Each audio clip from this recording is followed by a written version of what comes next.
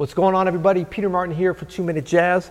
I want to talk to you today about fourth voicings, and maybe in a situation you haven't used them a lot, which is a major 7 chord.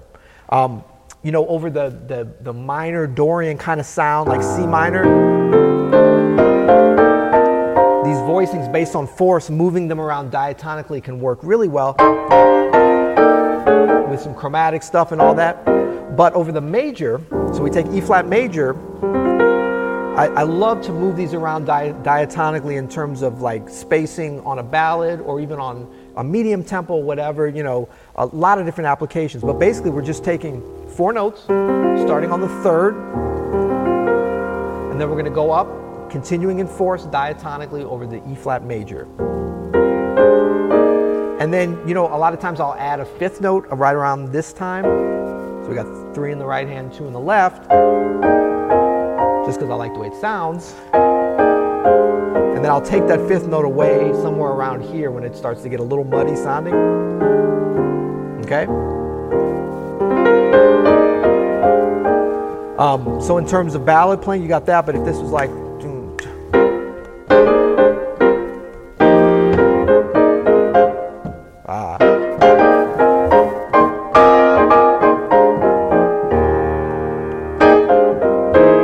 in the context of like a 1-3-6-2-5.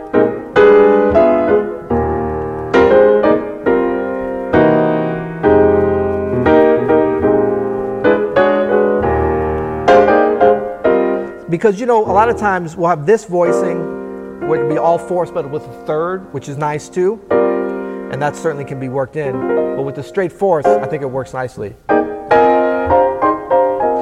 So, you know, you can kind of learn these in different keys. C major.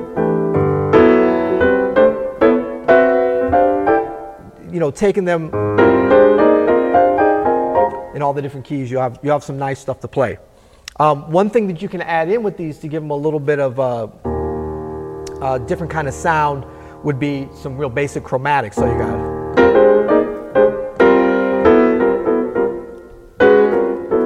So we're just going half step below, half step above.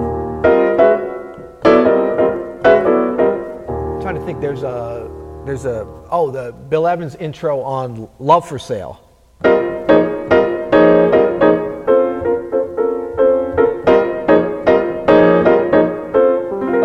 Great fourth voices over that E flat. Okay? So check out some force, not just over the Dorian minor sound, but over some major 7. Happy practicing.